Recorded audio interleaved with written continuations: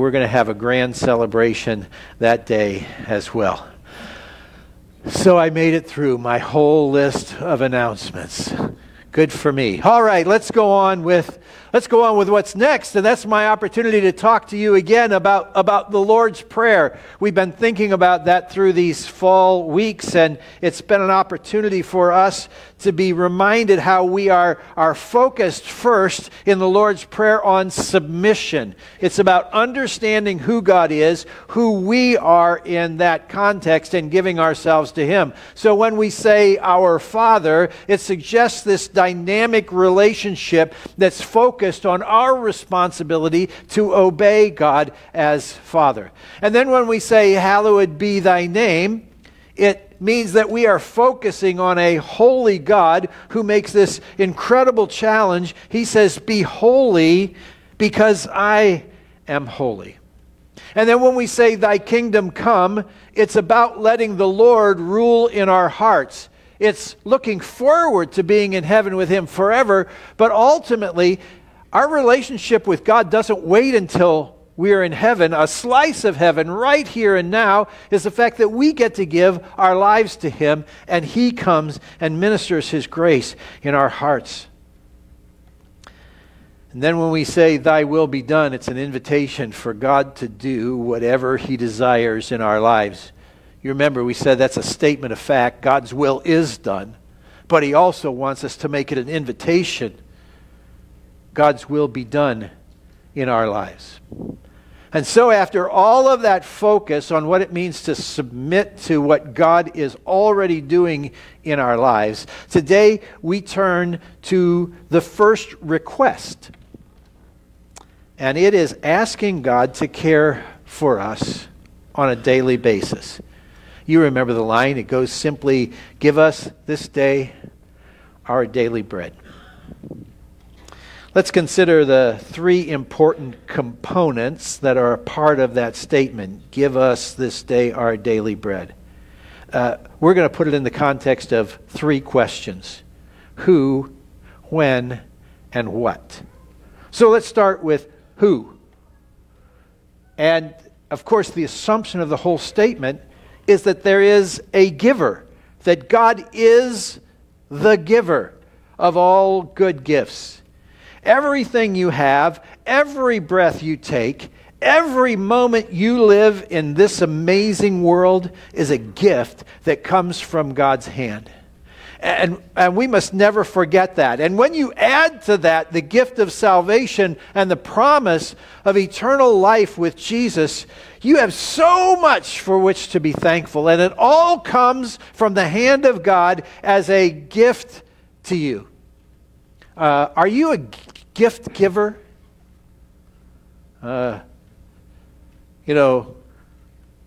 Christmas is less than 3 months away.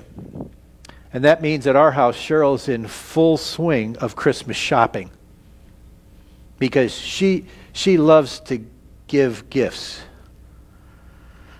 Me, maybe not so much.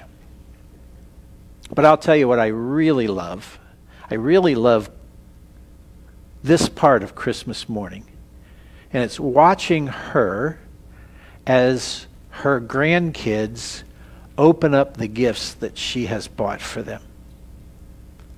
Because it brings such joy to her heart. And here's the amazing thing. I've come to discover that Cheryl and Jesus have something in common. They both love to give gifts. And that's how our lives are so incredibly enriched. Jesus does not give to us begrudgingly. He gives to us generously and blesses us in so many, many ways. Picture coming up on the screen. Let me introduce you to Annie Johnston Flint. Let me tell you a little bit about her story. She was orphaned as a child and then struck with a debilitating disease in young adulthood that ended her teaching career after just 2 years. And eventually, she wound up living out almost all of her adult life in the Clifton Springs Sanitarium in the Finger Lakes region of New York in the early part of the 20th century. Not the kind of life you would think would inspire great confidence in the giver of all gifts. However, her most famous poem, which became a hymn that I sang frequently in my childhood, and if you're my age, you probably remember this, it's called "He Giveth More Grace." And it's the last line of that hymn that often comes to my mind.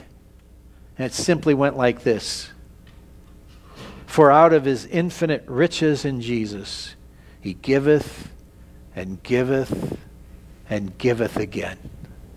I hope you appreciate the reality that we serve the giver of so many amazing gifts, and that you never take it for granted. He has given you life. He has given you salvation. He has given you the promise of eternity in His presence. He is the giver. That's who He is. Well, let's go on to the next question. The next question is when? And the answer is this day. Give us this day our daily bread. You know, Jesus had a lot to say about our tendency to worry about tomorrow rather than trusting the Lord and focusing on today. As a matter of fact, He addressed this issue in the Sermon on the Mount. He said, "Therefore I tell you, do not worry about your life, what you will eat or drink, or about your body, what you'll wear. Is not life more than food, and the body more than clothes? Look at the birds of the air. They do not sow or reap or store away in barns, and yet your heavenly Father feeds them. Are you not much more valuable than they? Can any of you, by worrying, add a single hour to your life? And why do you worry about clothes? See how the flowers of the field grow? They do not labor or spin. Yet I tell you, not even Solomon in all his splendor was arrayed, dressed like one of these. If that's how God clothes the grass of the field, which is here today and tomorrow is thrown into the fire, will He not much more clothe you, O you of little faith? So do not worry, saying, what shall we eat, or what shall we drink, or what shall we wear? For the pagans run after all these things, and your heavenly Father knows that you need them.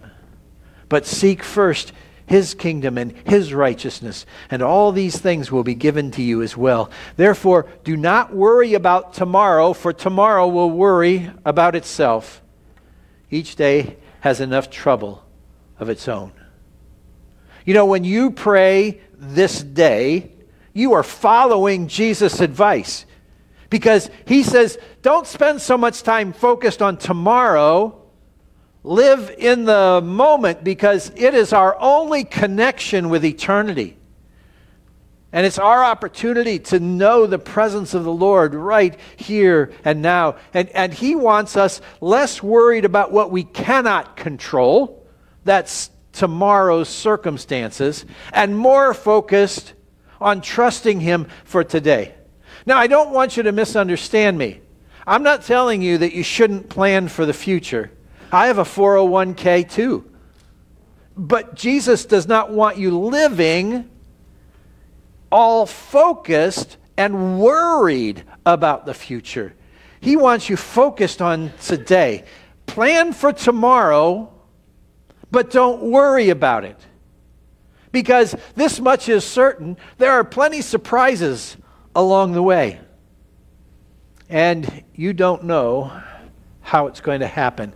You know, often it just comes in waves. You know, life's going along pretty well, and it's boom, boom, boom. And God is good in the middle of all of that. A few years ago, we had a family vacation that we now affectionately refer to as disaster du jour. It was amazing. On our way to vacation, a purse got left at a Wendy's right along the highway. The next day, I was shopping at Walmart to get supplies for vacation and dropped my cell phone in the parking lot and drove away. The next day, our van was broken into, and credit cards from my wallet and several of the kids' wallets and purses were stolen. The next day I had a boogie board accident that left me bruised and battered a little bit. And to tell you the truth, we couldn't wait to find out what was going to happen next. Here's the great thing. We look back on that vacation with affection because God was in it all. Somebody found the purse, turned it in, they called us from Wendy's, and we picked it up on our way home. Somebody called on my cell phone after they picked it up in the parking lot, and I got to go get it. It was only missing for 5 minutes. We were able to just quickly take care of all those credit cards and get them canceled. I was spared serious injury. You know, I'm so glad that we didn't have to waste time worrying because God's in control. And so it's important for us to get that. Now, I have a news flash for you. Both good stuff and bad stuff are in your future. And you're not going to be able to change that no matter how much you focus, no matter how much you fret on what lies ahead. And your plans will sometimes get detoured, but be confident that the Lord is already at work in your tomorrows. So praise Him for the blessings, trust Him in the challenges, and keep moving forward. Every day is a new adventure. And you know, one of the things that Cheryl's cancer journey has helped focus in our lives is to be reminded that every day is a blessing and it's a gift from God. And some of you know we start just about every morning by repeating together Psalm 118:24. I say, this is the day the Lord has made. And she responds back with the rest of the verse, we will rejoice and be glad in it. And Jesus said, it's this day. That's where we need to be focused. Because we celebrate the giver of all good gifts. That's the who. The when is this day. That's our connection with eternity. And then the third question is what? And of course the answer is our daily bread. You know, the Lord is keen on the concept of daily bread because you can't hoard it. It's just for today. You must receive it one day at a time. And of course, the perfect illustration of that is God's provision of manna in the Old Testament. You remember the story. Moses is leading God's people out into the wilderness, and the Lord provided for them for their nutritional needs by giving them this miraculous food that came every day. Matter of fact, let me read part of the story. It's from Exodus chapter 16. This is how the Bible tells it. When the Israelites saw it, the manna, they said to each other, what is it? For they did not know what it was. Moses said to them, it is the bread the Lord has given you to eat. This is what the Lord has commanded. Everyone is to gather as much as they need. Take an omer for each person you have in your tent. The Israelites did as they were told. Some gathered much, some little. And when they measured it by the omer, the one who gathered much did not have too much, and the one who gathered little did not have too little. Everyone had gathered just as much as they needed. Then Moses said to them, no one is to keep any of it until morning. However, some of them paid no attention to Moses. They kept part of it until morning, but it was full of maggots and began to smell. So Moses was angry with them. Each morning, everyone gathered as much as they needed. And this chapter ends in verse 35 by saying the Israelites ate manna 40 years until they came to a land that was settled. During their wilderness wanderings, the Lord literally provided them their daily bread. Now, they had some responsibility in this because they had to go out and get a fresh batch every day. I wonder what it was like. You think maybe 2 or 3 years in, one of those Israelites got up and thought, I'll get the manna a little later in the day. I'm not hungry right now. Well, if you know the story well, you know it came out early in the morning and it was gone by about 10 o'clock. And if they weren't hungry in the morning and decided not to get manna, guess what? It was gone for the rest of the day. And I have a hunch they soon learned their responsibility was to make sure they cared for their part, which was to receive the provision of the bread that God had given them. Now, I know your situation is different than theirs, but make no mistake about it, your daily sustenance is a gift from God. I know you work to earn an income. I know you know how to go to the grocery store and buy food. Maybe at this time of year you're celebrating how much you've grown in your own garden and canned and frozen and prepared for the seasons that lie ahead. That's all well and good. And sometimes our self-sufficiency fools us into believing that we provide for ourselves. And we think we don't need nothing or nobody because we're large and in charge. What a joke. When you think about the collaborative effort it takes to put dinner on your table, it should amaze you. And ultimately, it is a gift. It is a gift from the creative God we serve. I love praising the Lord for the giver of all gifts that He really is. And a lot of times people don't get it. So, I'll say something like, that's why God gives us refrigerators. Or that's why God gives us pizza. Or whatever it might be. And people look at me like, God didn't do that. I just keep telling them, go back and back and back and back. And finally you'll discover that the giver of everything you have, because He is the sustainer of all that exists, is your Heavenly Father. And when He gives you this day your daily bread, it is ultimately always a gift that comes from His hand. So remember, whatever you stick in that pie hole of yours, even the pie that we're going to have next week, it's a gift from God. And it's a blessing that comes from His hand. So when Jesus taught us to pray, give us this day our daily bread, He was talking about literally thanking Him for the provision that we have day in and day out and the blessings we enjoy. But you know how Jesus is. There's always multiple layers. And He also wanted us to make spiritual application about daily bread. After all, He's the one who said, I am the bread of life. And He said it, interestingly enough, on the very same day He performed the most stupendous miracle in the New Testament outside the resurrection. And we know that because it's the only miracle that is recorded in all 4 Gospels.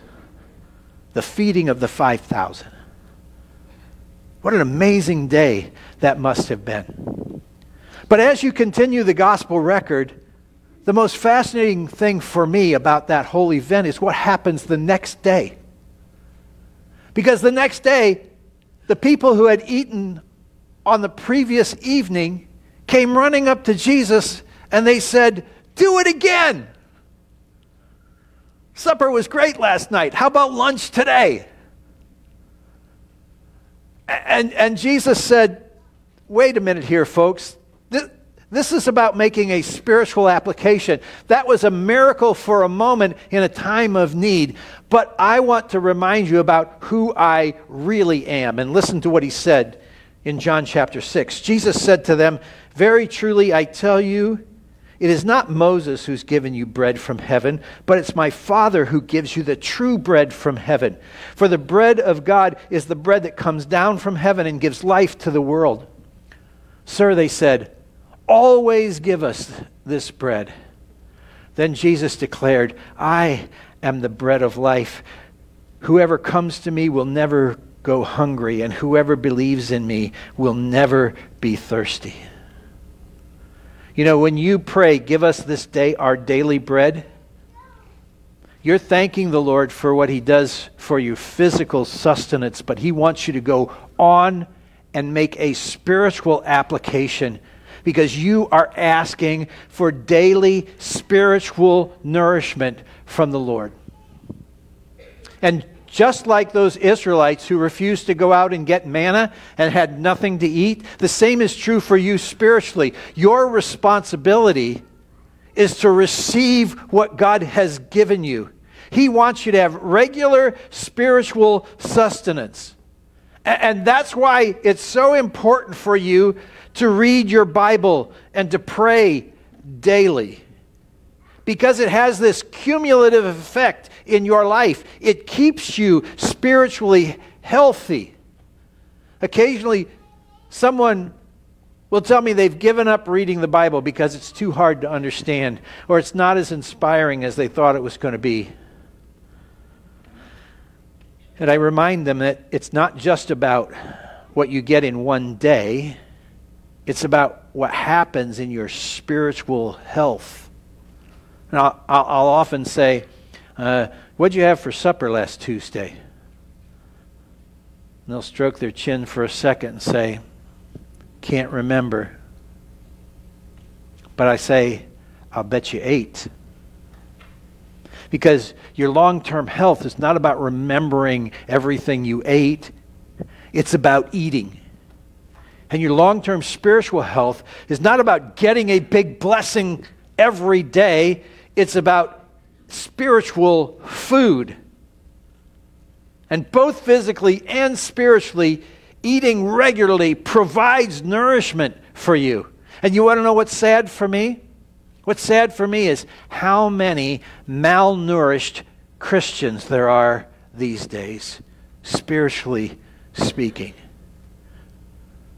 Because they have all of the provision in front of them. They just don't take advantage of the opportunity. Well, after describing Himself as the bread of life, Jesus went on to introduce a concept in John chapter 6 that did not come to full fruition until the night before He went to the cross, as He met together in the upper room for the Last Supper with His disciples.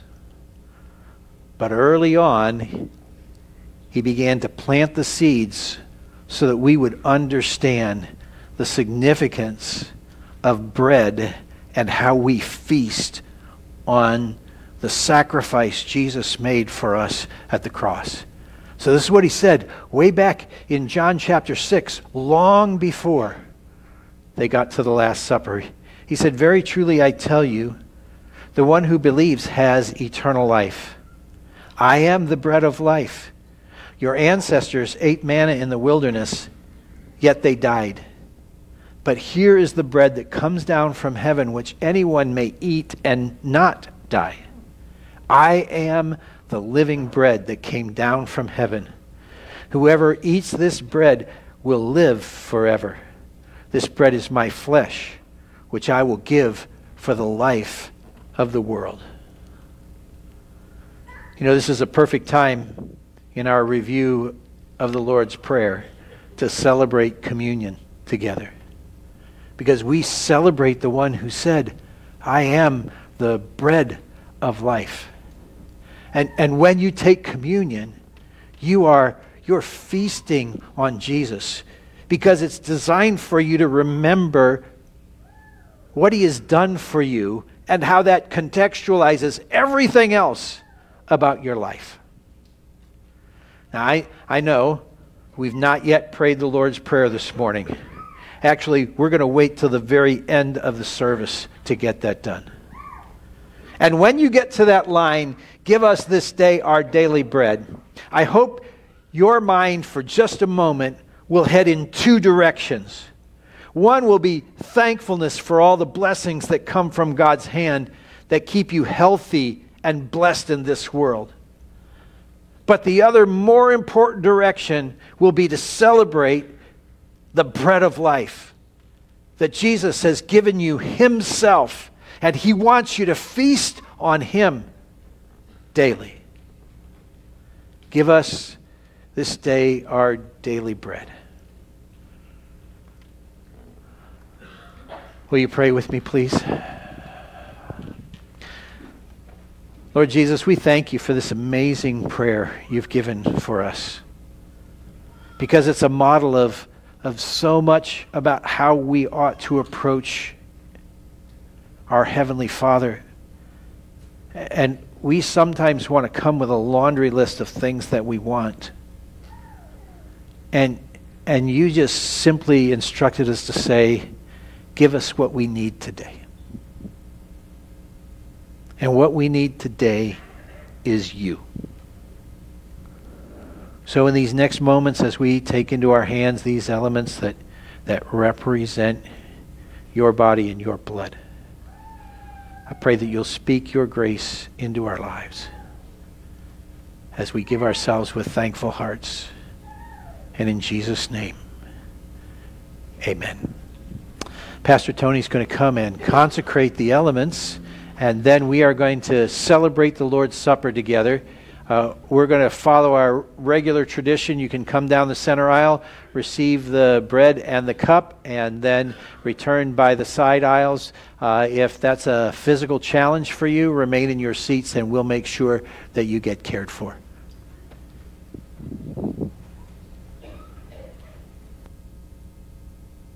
Let's pray. Father God, it's amazing how you've provided everything that we need. And as Pastor Paul was sharing this morning, daily providing everything that we need.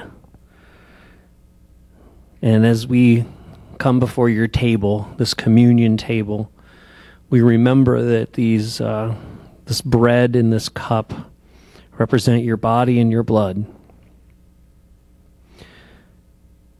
It represents your provision daily for us, that we can't do this without that. Spiritually, eternally, and forever, we need your sacrifice for each and every one of us. So right now, we just ask that you will bless these elements, these symbols to our bodies. And our bodies, Lord, into serving and loving and building your kingdom. In Jesus' name we pray. Amen. Over these next moments, come to the table of the Lord.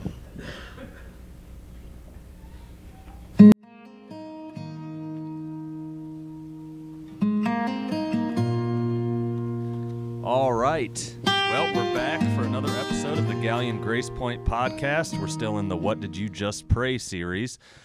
This week it was Give Us Our Daily Bread as the other line right below it. But I have a guest on with me right now, and that is Pastor Tony is the guest this week on the podcast. Welcome, Pastor Tony. Well, thank you. It's good to be here, Zach. So I always start the podcast by going over the sermon a little bit, and so I have to pay attention. Yes, hopefully so. Okay, good. So this week, as I said, was Give Us Our Daily Bread, breaking down the Lord's Prayer some more. And there was a lot of different points in there that I liked. But I think the one that stuck out to me the most was as he was talking about, he compared it to Cheryl giving gifts to the grandkids and the gift that the Lord gives us every single day with the breath we breathe. And the part that really stuck out to me, though, was basically about not hoarding that daily bread and how Moses had told them, just take what you need. Man has gone by 10. Exactly. In the morning, it was all moldy and nasty. Yeah. So I'm sure you had quite a bit building up to this week. What really stuck out to you, or what did this week in the series, what stood out for you? Well, it's interesting how Jesus calls himself the bread of life.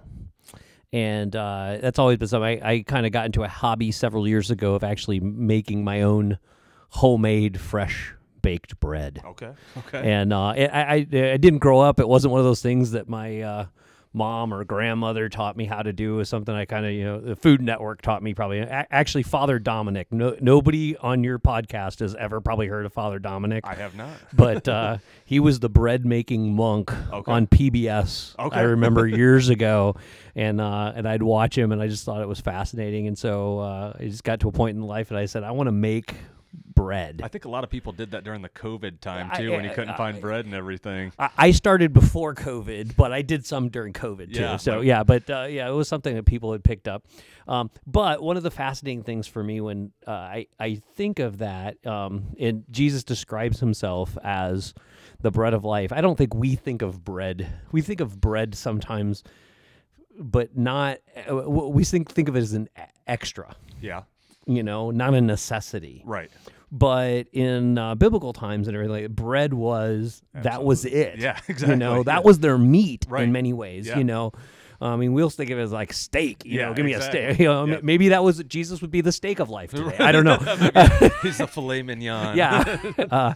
But they understood it from that context, and it was always one of those things like people would use bread machines to make bread, and I had done that before, and I tell people, I said, there's just something about getting my hands in the dough and kneading the dough, and I only know these terms because my wife has very recently been into the bread making process, so I know all the lingo now. I know the lingo. Good for her.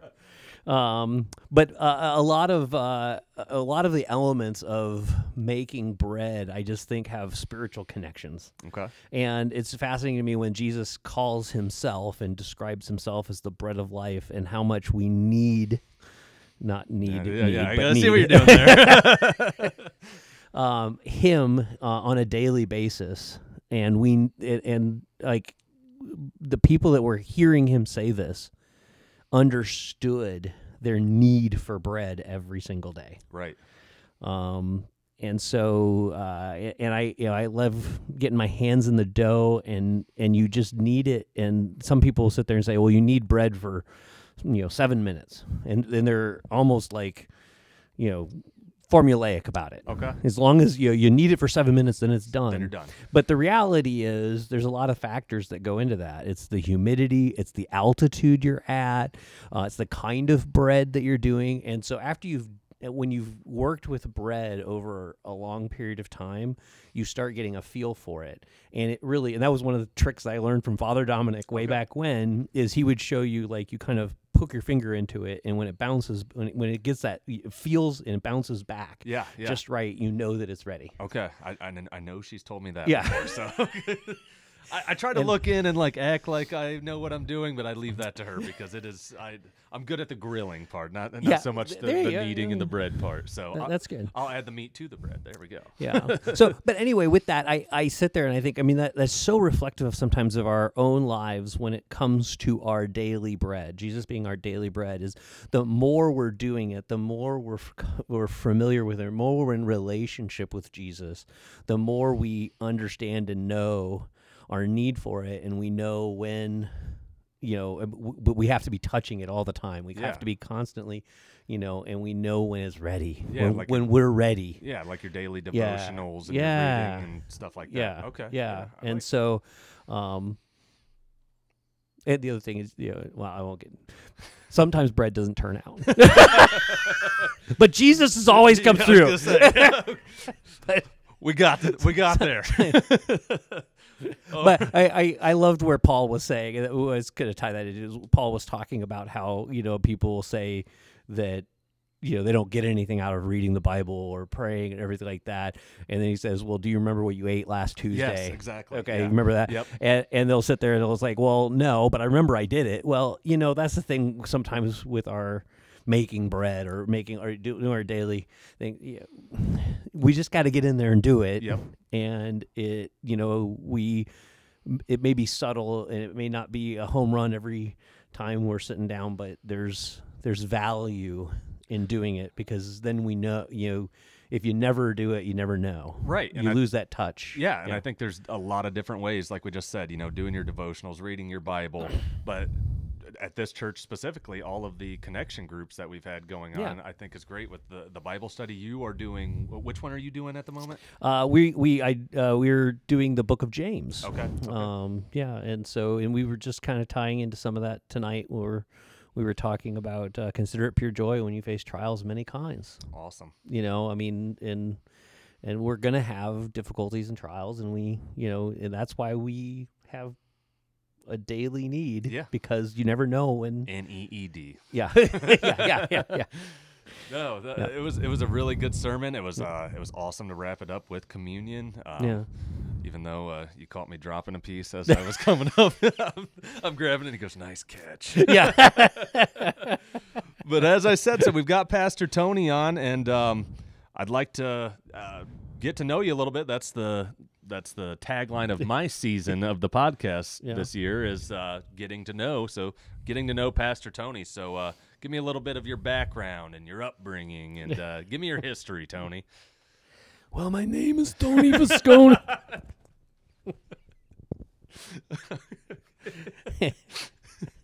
That caught me off guard. Sorry.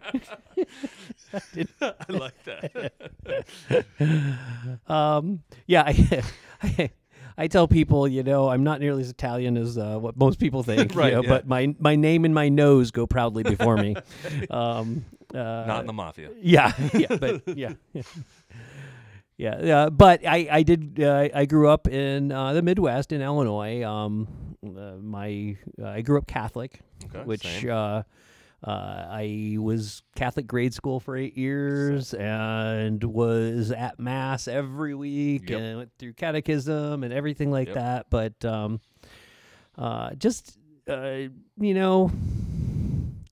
didn't understand relationship at all through all of that, so it got to a point that I graduated high school and didn't really have any interest in God or religion or church or anything like that, but I was still living at home, and it was, as long as you're living here, you're going to church. And I kind of got connected with a friend, and kind of through him, a group of friends that were going to a Wesleyan church in town, and we were kind of hanging out regularly, and he started saying, "Well, hey, why don't you come to church with us, and we'll go do something afterwards?" And it kind of equated to, well, parents said I had to go to church. They didn't say I had to go to the Catholic church. Yeah, there you go. And so I started going to church with them, and it was kind of amazing. It was just, I was still hearing the Bible, and I just had gotten that that it was just different. Yeah. Same Bible stories, but just as they were getting explained, just they were hitting me different, and I realized that the people I was around knew something I didn't know or got something I didn't get. Right. And it was a few months, and I had probably been asked 3 or 4 times in that time by somebody, "Well, do you know Jesus?" And my answer was always the same: know all about him. I went to Catholic grade school. Yep, exactly. I know all of it. What do you want to know? Yeah. And it just at some point, finally, I realized that the question they were asking was different than the one I was answering. Okay. Yeah.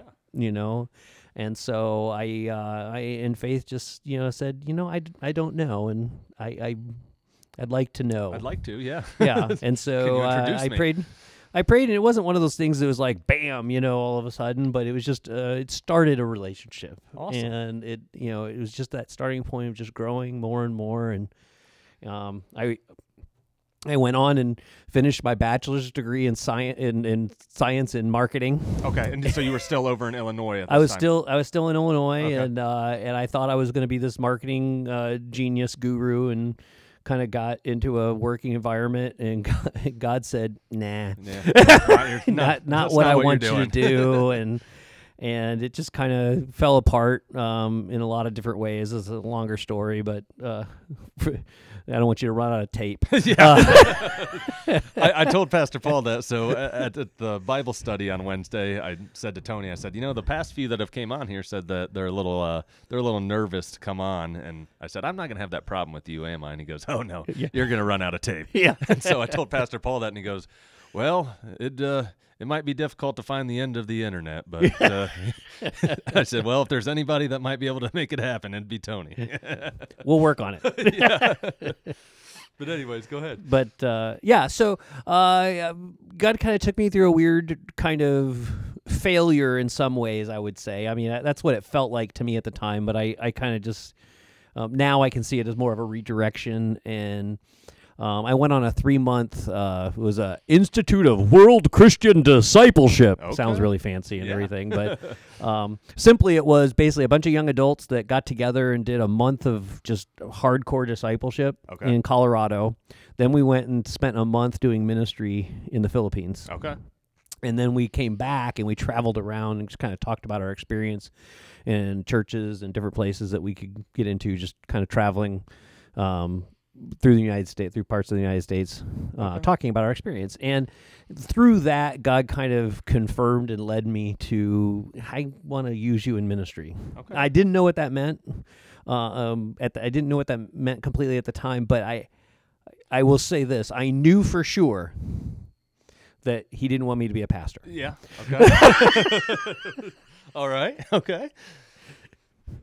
You see how that worked out. Yeah, exactly. It's going pretty well. So, but I ended up after that, I went to seminary and I got my master's degree, and I actually worked in Christian higher education for a number of years, a couple different colleges, and actually did quite well. And from a human worldly perspective, I was vice president and a dean at different colleges, but God kind of continually just was like, I want more than just administration out of you. And he had wired me for something different, and just finally had to take a step of faith and say, I need to step out of this. And eventually God led me to pastoring the church over here in Ontario, and then just recently just pulled me out of that and has temporarily put me here to do what I can to just serve.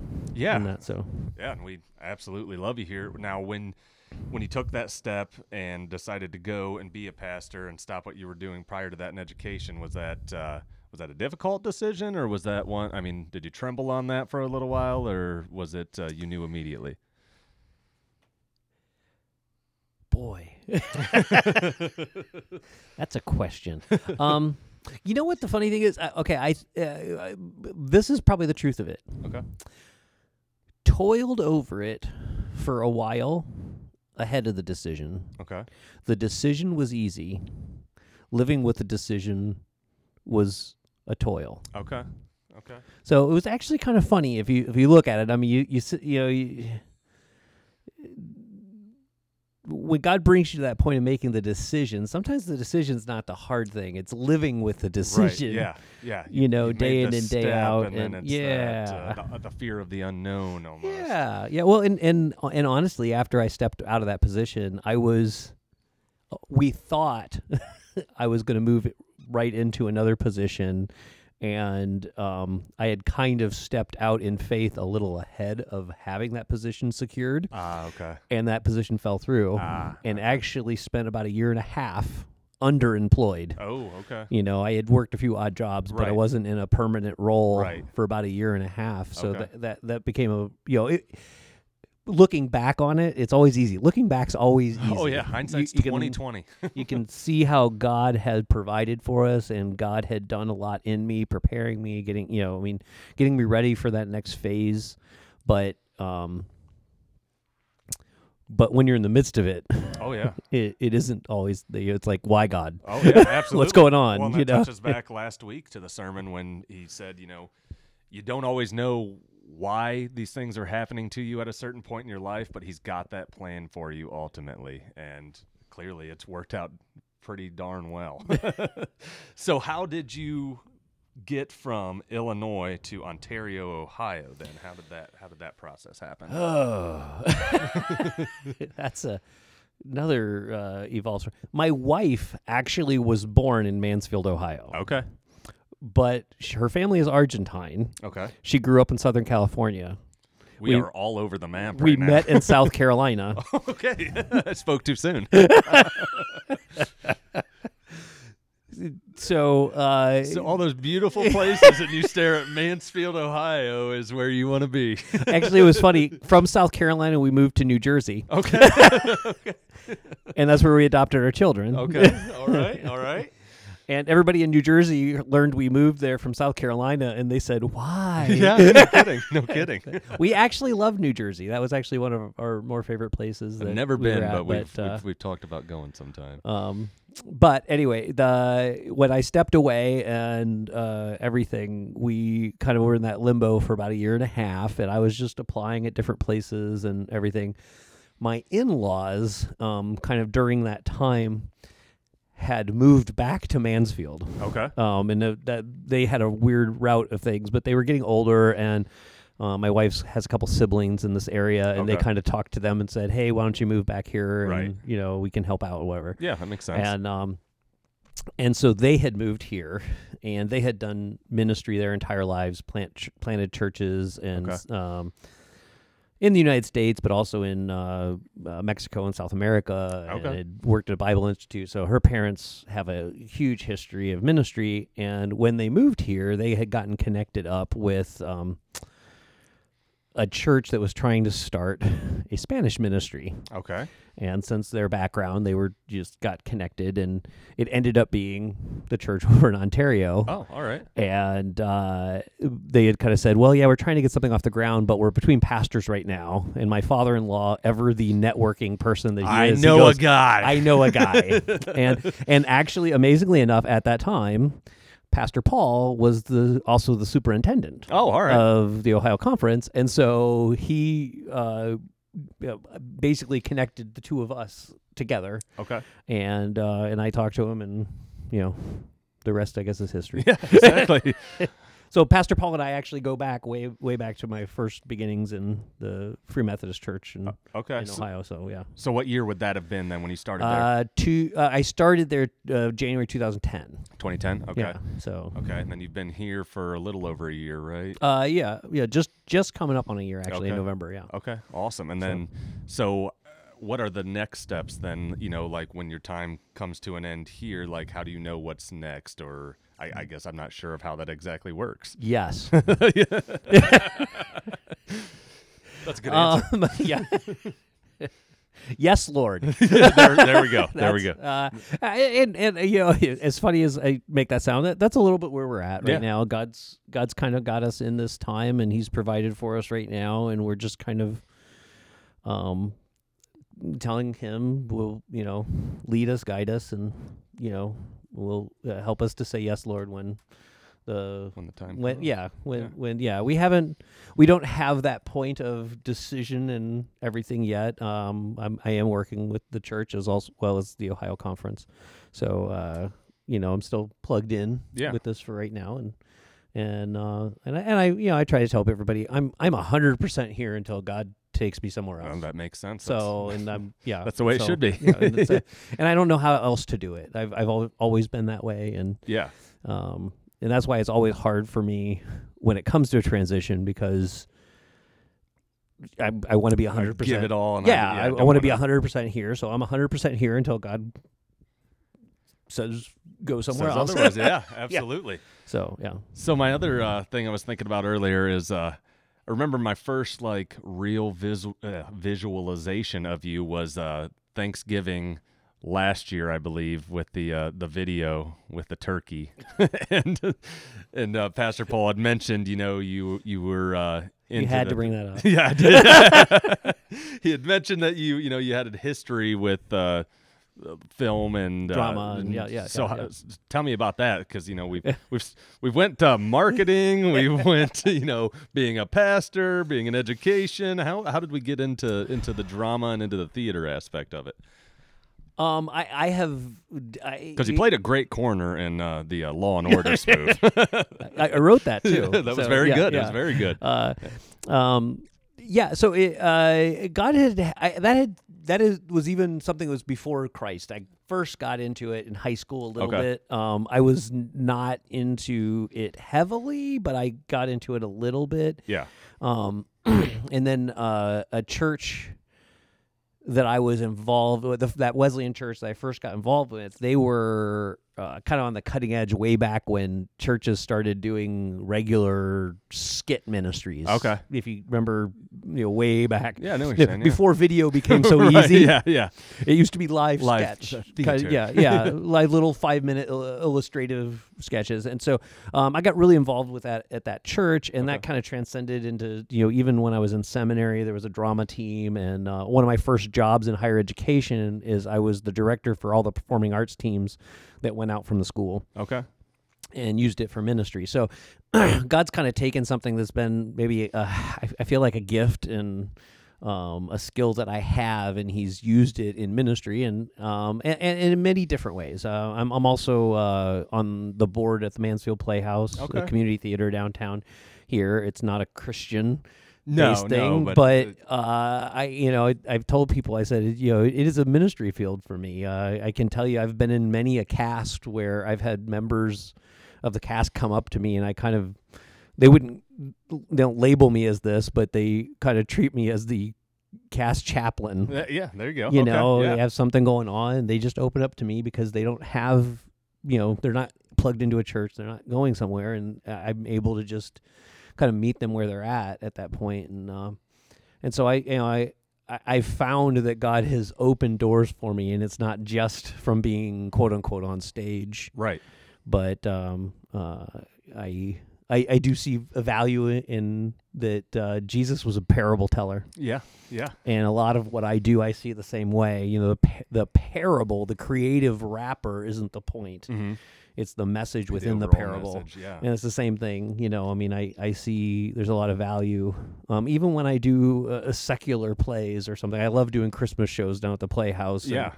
And they're just really great opportunities for me to share. Absolutely. The joy and meaning of Christmas. Yeah. So you, I'm assuming those got to be coming up pretty soon, right? You guys got to be in preparation for those. Yeah, a couple weeks we'll be auditioning for A Christmas Carol. Okay. At the Mansfield Playhouse. Yeah. All right. Well, you'll have to give me the dates and details in case people want to check that out. I can throw it on here if they want to come watch. Yeah. Well, I don't have it off the top of my head. But No, you can get it to me whenever. So you're doing the adult Sunday school, right? No, that's Penny Taylor. Oh, okay. For some reason, I thought it was you. I'm overseeing all of the connection groups. Groups. I'm trying to coordinate all that this fall. But yeah. Yeah, it sounds like they're all going really great. Yeah, too. It's been a great fall for kids. Yeah, very well attended. And if anybody's listening to the podcast, they haven't jumped into one. I had somebody new jump into mine tonight, and they're all really set up that you can pop in at any time. You don't have to feel embarrassed that you didn't make the first week or anything. So. Yeah, absolutely. I mean, everybody's got things that come up, and Jason had said that the Mission Possible one was going really great. I'd asked him, to keep in touch and let me know how things were going, and said it's been really, really good. They've had some good discussions. And I've heard the same. Yeah. Yeah, so I'm really excited. Like we said earlier, with your daily bread, doing those things like that, getting with these guys and having these discussions, it's really, really great. We've enjoyed, my wife and I have enjoyed it. So to get back into getting to know Tony, do you want to do the Italian voice again while you're at it? I'm always ready. Okay. So what do you want me to do for you? So you get back to Mansfield, Ohio, and you said your wife's family is from here, and then you touched on adoption in New Jersey. So tell me a little bit about your family. Oh, yeah. I have a wife. Oh, really? Breaking news. This just in.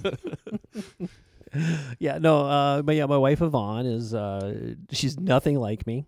Okay. So I'm just, it kind of helps to, because she's not an upfront kind of person. So a lot of people don't, feel sometimes like it's a little harder to get to know her because, she's not going to be the one that's going to be standing up front and making a fool of herself. She's the behind the scenes kind of person, and she likes it that way. And I have 2 kids. Daughter is 20, going on 21, and at Mount Vernon Nazarene. Okay. And my son is 17, going on 27. It's weird. My 11-year-old feels the same way. He's at Ontario. Okay. And so, both my kids, very musically gifted, and they've kind of used that in the theater predominantly. They followed me a little bit, though they did not get their gift of music from me. They're very thankful that they were adopted. So their vocals, they like to make fun of me that I can't sing. So, but they can, and they're very musically gifted and talented, and so that's awesome. So is that something they do through school, or is that just at at the Mansfield Playhouse as like an extracurricular? Both. Okay. Yeah. Okay. My son's at show choir rehearsal right now. Okay, I wasn't sure how that works. So I went to Colonel Crawford, and they had it was called Vision, was like their show choir at school, and then when I went to Pioneer, I want to say Performing Arts was the. They have a performing arts program out there. Yeah. Yeah. Okay. So that's why I wasn't sure if it was something, but I do remember going to one at the Mansfield Playhouse back. It was a college thing, like years and years ago. Someone I had to go with, a friend, they had to go to plays for a class they were in, and we went to. I want to say it was Alice in Wonderland. I'm not 100% sure, but I'm pretty sure. But I was over there before my time, right? Yeah. You were still in Illinois, you're possibly at that time, right? He was back there rooting on the Chicago Bears or something. So, it's a hard year to be a Bear fan.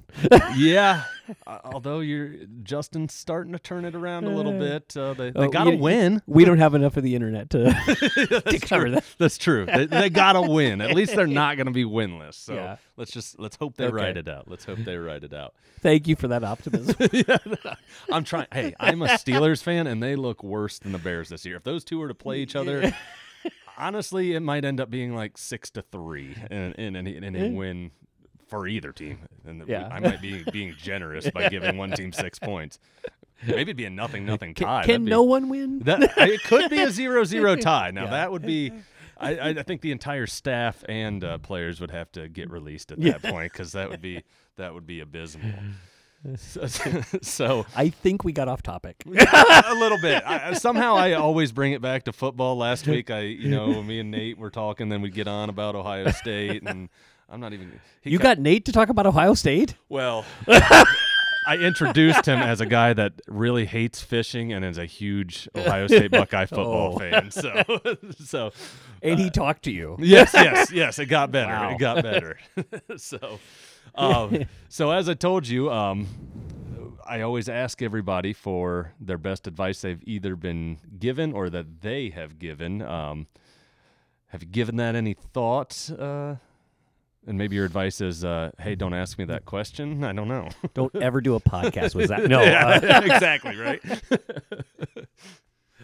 No. Okay, so when you asked it, the first thing that comes to my mind, I don't know that it's sometimes it's situational. But this is like a advice that fits when you're going through certain situations. But I had a professor that used to tell me this, and I found out later on that he stole it from somebody else, which is most good teachers steal some of their best stuff from somebody else. Yes.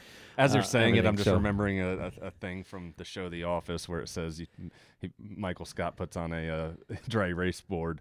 You miss 100% of the shots you don't take.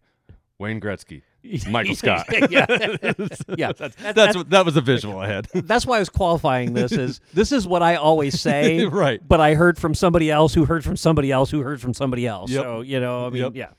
But it was just an expression that has held true for me in many different times in my life, and it's never doubt in the darkness what you saw clearly in the light. Okay. We often. We'll all go through dark times at different times, and the temptation is always to let the darkness define everything. Yep. But when God's called you to something, and you clearly know He's called you to something, you stand on that, and even though it may seem dark, put your night vision goggles on. Yeah. You trust what you saw when it was light. Yeah. So, it's always been something that's... Yeah, it's always darkest before dawn. Yeah, I like it. I like it a lot. And I guess I'll leave the floor to you if there's anything else you'd like to add before I let you get home and get some shut-eye, because it's getting a little late. I think it's but past we're 10. not to the end of the internet. I can see it still. Oh, wait. It's still going. We're there. Oh, wait, no, there's more. I didn't know if you had anything else you wanted to add. Yeah, I mean, the only other thing you could say is, the greatest movie line of all time was, "If you want to live, come with me." So anyway, there's a lot of spiritual truth to that. Yeah, that is true. That is true. I mean, Again, I think it would have sounded more intimidating in the Italian voice again. But if you want to live, come with me. Yeah, but I don't think you would go with somebody that sounded like that. No, I certainly wouldn't. I mean, maybe an Italian guy like you would. You'd be like, he's got to be related to me, right? Awesome. Well, thank you again for coming on.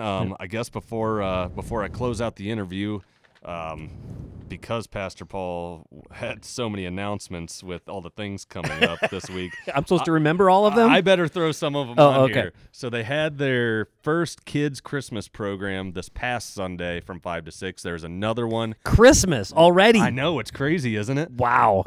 It's insane. Have we had Halloween yet? No, we have not. We have not, which brings I think there's Halloween things out there, too. That brings me to my next thing. We've got the youth group reverse trick-or-treat on Wednesday, October 18th. A fall family fun fest on Friday, October 20th from 6 to 8. It says there's going to be pumpkin decorating, snacks. I love snacks. You like snacks? Yeah, okay. Always good. Okay. And then they're going to watch It's the Great Pumpkin Charlie Brown. A classic. It definitely is. And it's hard to find. They used to have it on TV, and now you have to get like certain apps and everything. But before all that, actually tomorrow is the first PB&J Friends from 5:30 to 7:30 here in the building.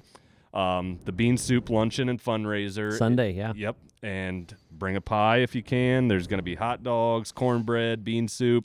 And if you don't know what kind of pie to bring, just give me a call. I'd be glad to help you out. Okay, Tony's got the advice on that one. Yeah. And that is, what's it say here? It was funding Galleon Lifewise, which is the during school hours one, and then the Galleon Religious Education, which is after school. Basically, they're biblical education programs for the public school. Yeah, and there are two different programs that we support. Yeah, I'm not real familiar with the after school one, but my son goes to Lifewise at his school, and we actually just had a couple ask us at church on Sunday about Lifewise and if our son went and how we liked it, because their kid goes to Northmore and was interested in it. So I'm like, yeah, trust me, he'll love it. And they just implemented it this year at my wife's school. My wife works for Madison Schools, and they just implemented it, and she said the kids are really excited about it. It's growing, Yeah, it's getting really big. And then Compassion and Action free oil changes for single moms. That is Saturday the 21st from 9 to noon out there in the parking lot. Yeah, call the church to sign up. Yep.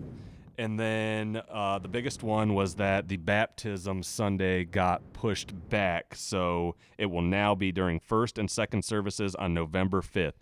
If you are interested in being baptized, please contact the church office by October 22nd. They want to get all that orchestrated with you and have everything lined up. But I think I knocked it all off, and now I understand why Pastor Paul on Sunday was a little stressed out about getting all through that. There is a lot coming up, and like you said, we're mentioning Christmas. Wait till this week. Yeah, okay, here we go. And the podcast, of course. So if you are listening to this, there is a sign-up sheet out there. I saw that there's a name on there yet, and Pastor Paul once said it's how did he phrase it? It's better to be asked than to be for lack of better terms, forced. So he said he'll better to ask than be voluntold. Yeah, there we go. Better to be asked than told. That's what it was. Voluntold. There we go. Voluntold. We don't tell people in the church. We voluntold people in the church. I like that. I'm going to use that on here from now on. Voluntold is going to definitely be a new line here on the podcast. But if you can sign up, because otherwise, Tony's going to voluntold you. Pastor Paul's going to voluntold you. And Tony's going to come up and say it in the Italian voice. Yeah. And then that's going to be very... You will be on the podcast. See, you're hearing that right now, and you just all got cold chills. I know it. So thank you again for coming on, Tony. Like we said, we went through all that. He said, I don't know if he caught that, but wait till this week. There's more coming up because, like you said, we're mentioning Christmas. We haven't even gotten to Halloween yet, so there's going to be a lot coming up in the life of the church. Lots going on, yep. But it's awesome. There's so much to do. Like you said, if you haven't checked out one of these connection groups yet and you feel like, jump in. I've already missed it. No, jump in. It's A-okay. It'll be great. They'll catch you up. Great people. No one's looking down on you. So... Nope. Thank you again, Tony. I hope to have you back on eventually sometime, and we'll. You know where to find me. I do. Yes, it's easy to find. So thank you again. Thank you guys all for listening. Hope everybody has a great rest of the week, and we'll see you on Sunday at church. We'll see you at the bean soup luncheon after.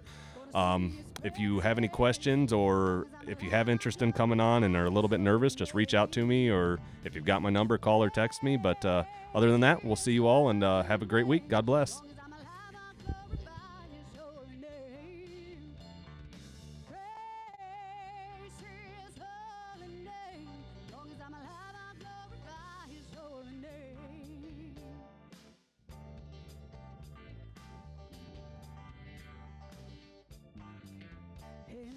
Tree gonna lift its branches. As long as I'm alive, I'll glorify his holy name.